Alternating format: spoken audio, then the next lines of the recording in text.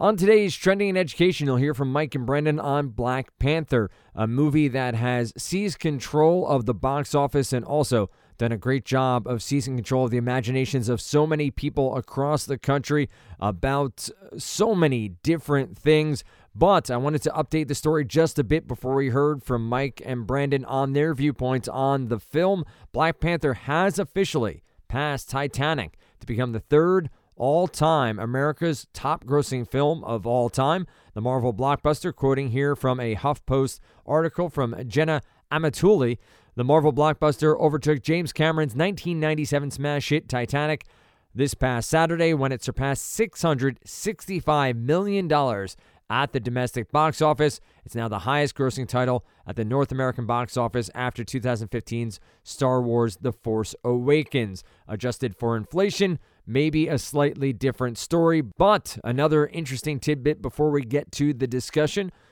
Black Panther and Wakanda will be available much sooner in digital release than we may have expected. Marvel and parent companies have pushed forward with home viewing being available on May 8th, May 15th for Blu-ray. So if you watch it in the theaters, and you can still do so right today, you will soon be able to do so from the comfort of your home, maybe a second or third time. So not to belabor this intro, but some interesting tidbits here to get you ready for this discussion between Mike and Brandon on Black Panther.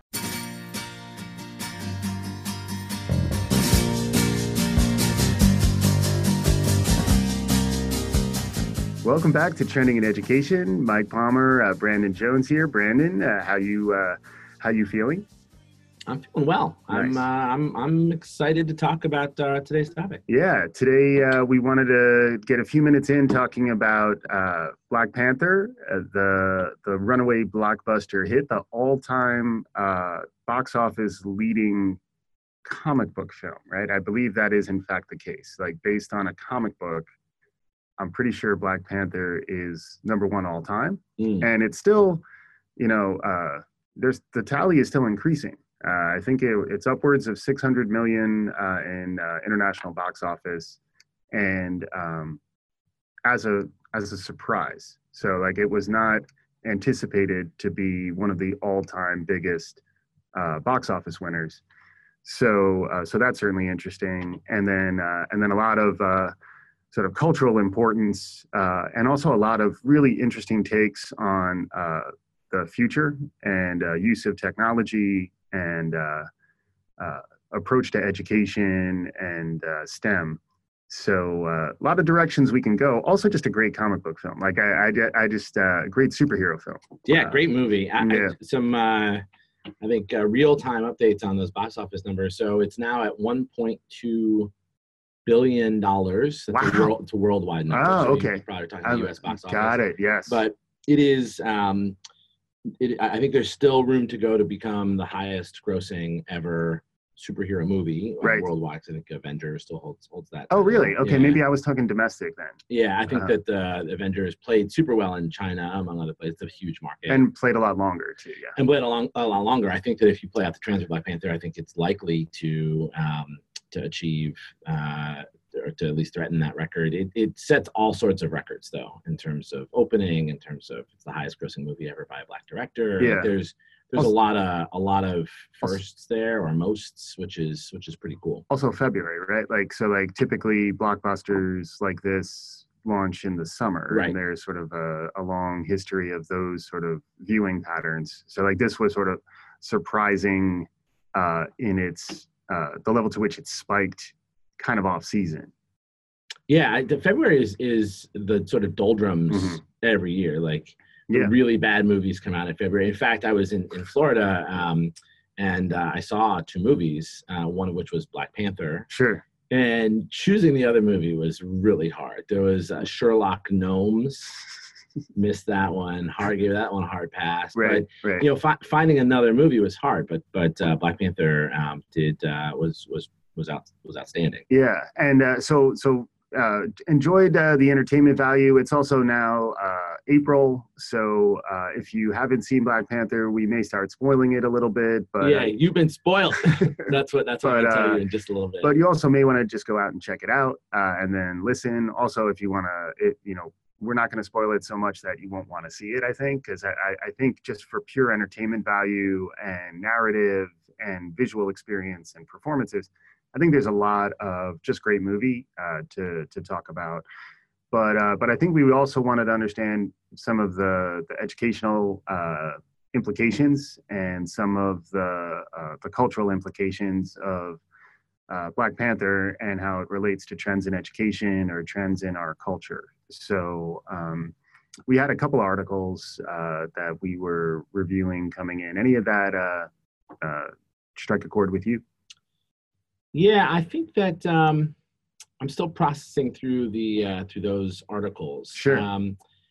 I think there's a lot of directions that we can talk through. I think that the technology in the movie is super cool, and the focus on STEM. What out of the future, like futurist perspective, so like the idea, mild spoiler, but by now you probably know about this stuff. So like there's this society in Africa called Wakanda. Wakanda Forever. Wakanda Forever. There's a salute that you can't see me doing right now, which Wakandans do to one another to indicate Wakanda Forever. So Wakanda's been cloaked from the rest of society since it was founded, and it's sort of existed independently, and then it's become a very advanced culture by being able to be protected from outside colonialist or imperialist sort of invasions, and obviously that triggers some interesting thinking and strikes chords. I think different chords with different people. But what was interesting about it is aside from the cultural implications, which is definitely something that's interesting about Black Panther, there's also the portrayal of the future.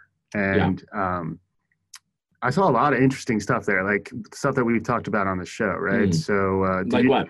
Well, there were flying cars. Yes. Which is kind of like, you got to have flying cars. Right. Right. Well, those are like sort of spaceships.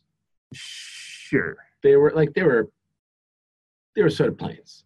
I mean, they were car-like. There was like sort of like Jetsons style. Mostly car. planes. I agree to disagree. So would you call the Jetsons cars? Didn't watch Jetsons. Was reading okay. books. Well, I'll refer that to. Well, that's your loss. Yeah. But anyway.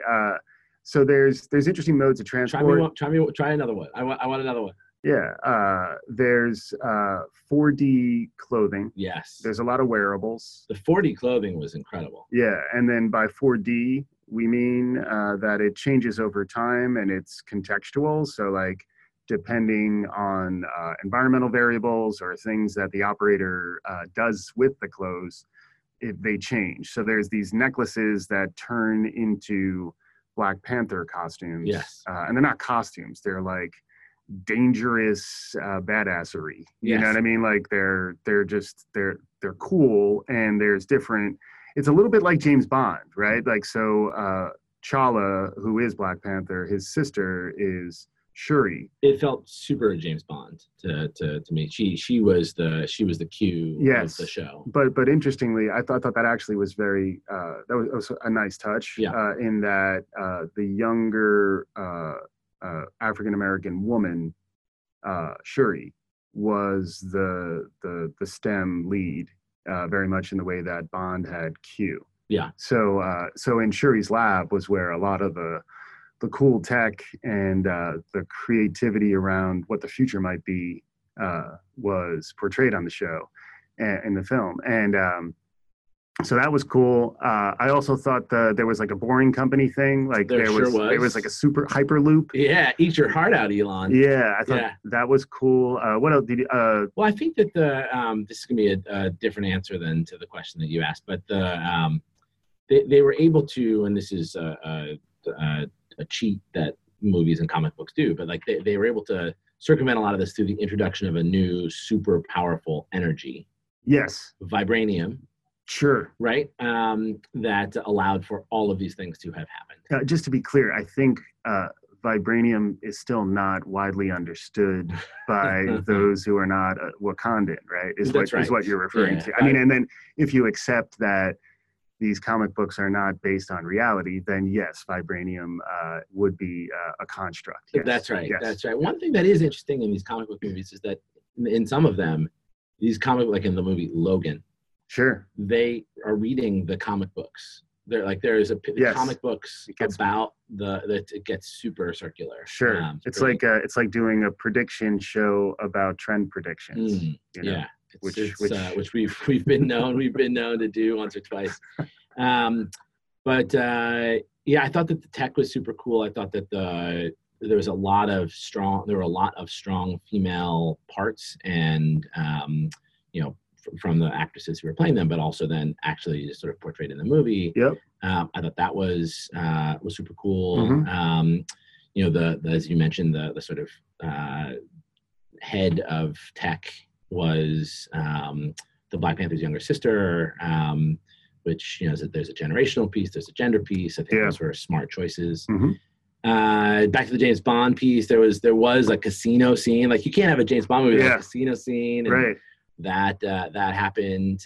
James Bond could have used like a superhero costume, because if James Bond had like tuxedo was his superhero. I guess that was his day clothes. But if he had like a Batman outfit, he's basically Batman. He is basically Batman without the suit. In fact, was that the name of his third album? Basically Batman. I don't know what I'm talking about. I think that's right. Yeah. So should we touch on any of the cultural pieces? Yeah, I mean, I think we got to speak from our truth on Black Panther. So like, I think for me, it's more just understanding the perspective that the filmmaker Ryan Coogler had, and some of the themes that he was trying to raise. I don't think that's only something for folks of African American or African descent. I actually think the themes and the topics are something we all have to engage in. And being a white man, like I still found the sort of cultural portrayal of Wakanda to be fascinating, and the idea of almost generating a new mythology to address some of the deeper cultural complexities around race and the history of colonialism and even just African identity and Black identity and African American identity. I feel like I learned a lot, just while still enjoying the film. It wasn't even so much like I learned, but I also understood some of the complexity of the problem space much better. So and I guess that is learning. Mm-hmm. But I don't think I necessarily came out being like, I figured it all out. But it was like, okay, I have a deeper understanding of some of the really complex aspects of some cultural contexts that are less directly relevant to me. But I still feel like I can learn a lot by understanding that more from the perspective of the characters in the film. And then I also thought the flipping of casting tropes was also pretty interesting for me, because I don't always see those the same way, but I thought seeing that there were really two white characters in Black Panther. Mm-hmm. One was the villain, and the other was sort of the comedy relief. I think it was Bilbo from Martin Freeman from The Hobbit. Who was very like anodyne and pleasant. He gives a good funny look. Yeah, that's like one of his things. And he was good. It was interesting, but I did think it would have been. So I think they were trying to get at. I think Coogler was trying to get at some of that thinking too. So I thought what I really found probably most profound about it was the multiple levels through which I could be intrigued and sort of challenged by the film. It was just the sort of surface experience of a good comic book story. There's sort of like the mythic undertones there, I think, get really interesting. And then how that ties to ways in which the filmmaker is trying to raise our collective consciousness. I thought it was really, and then the obviously, as folks who are kind of trying to understand trends and future perspectives, it was really just beautiful to look at and try to understand. Wow, that some of that is just now possible, you know? Yeah, it's interesting. I also was struck by the sort of inversion of traditional casting, particularly in superhero movies, where I think you have one black superhero who appears as like the Iron Man sidekick, in a lot of these previous movies, and and just a sea of white faces, and made me think. I went to college with a kid, now guy, Franklin Leonard, who started The Blacklist, which is Hollywood's unproduced screenplays every year, most popular unproduced screenplays. The Blacklist has actually produced Oscar nominees for like 5 of the last 7 years. Oh wow! And he's spoken a number of times about minorities in film, and people are surprised how well movies with a lot of diversity do in the box office. And he inverts that point, that it's surprising that people are surprised. Like there's a need not for a black community, African American community. There's a need for all of us to see movies that are more interesting, more richer, more complex, and more diverse. And so he's the only thing he's surprised by is the surprise. So I thought that was one of the things I thought about. I thought it was an interesting choice. Black Panther, obviously, there's the tie-in, the sort of very much on the nose to Black Panthers, which obviously a movement started in Oakland in 1966. I thought it was interesting that they went in the Wayback Machine, not an actual machine, not a flying car, which I would call a plane. But like they just did a flashback to 1992 Oakland. So Oakland obviously was an obvious choice there, I think. I thought it was interesting that they went to the 1990s and not to the 1960s. It might have been weird. Then you have to cast the grandfather as. You could have done. I mean, you could have in a world with vibranium, which admittedly I don't myself well understand, but you could have probably gone back another 26 and then years. there's a magic plant too, right? So like had Granddad who was a founding member of the original Black Panthers, they're almost like a rock band or something, but the new original Black Panthers. But I thought that was an interesting choice. That I think it the 90s are more accessible to a modern audience than the 60s. You allow yourself to tap into a lot of the same issues, which, by the way, still exist in a lot of these communities today. I think it was I thought of it more as targeting Gen X and younger. That's I generally. If you go to Huey Newton in 1966, I feel like that's it's othering in a time way, right? Like it feels like the 60s. I imagine to people who are 16 today, the 1960s. Like soon, they're in their life, they're gonna have to say, which 60s did you mean? You mean the 2060s? That's a long time ago now. And I also imagine that Coogler's experience is more as a child, like a millennial-ish child of Gen X.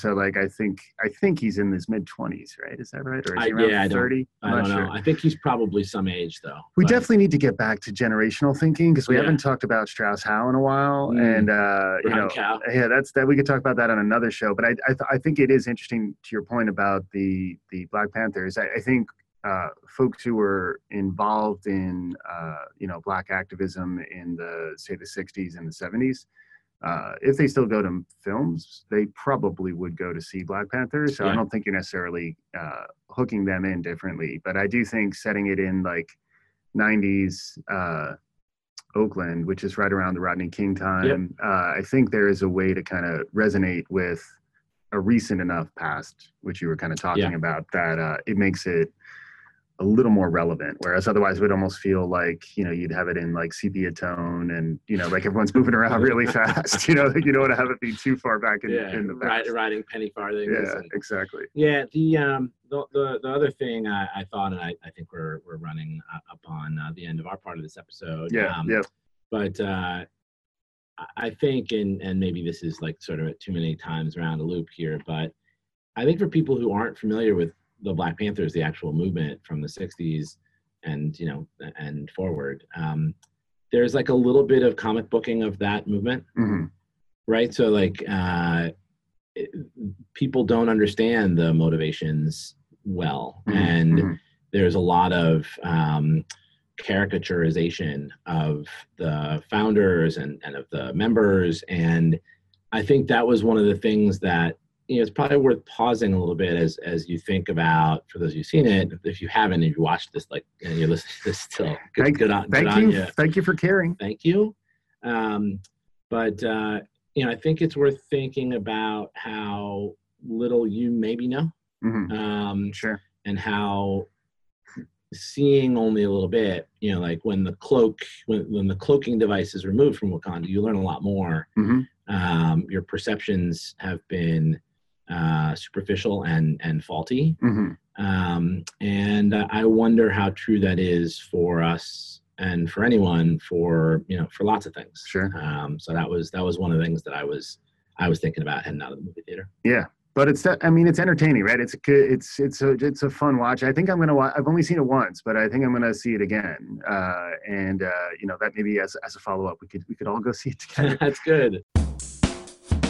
Great content from Mike and Brandon talking about Black Panther. As I said, a movie that will be readily available to you from a digital perspective in May. Also, Blu-ray available May 15th. If you haven't seen it yet, check it out. Science, technology, engineering, math, so much more available in this film. One that has, again, been one of the highest grossing films of all time in U.S. box office history. If you haven't seen it, check it out. Enjoy it. Let us know what you thought about it. Find us on Twitter at TrendingInEd. Of course, it's TrendingInEd or TrendingInEducation.com to find our website. Or if you want to find us on Facebook, it's Facebook.com/TrendingInEd. We would love to hear from you on this topic and so many others, what you want to hear on this show and what you would like to see this show become as we move forward. With that said, thanks so much for listening to Trending in Education.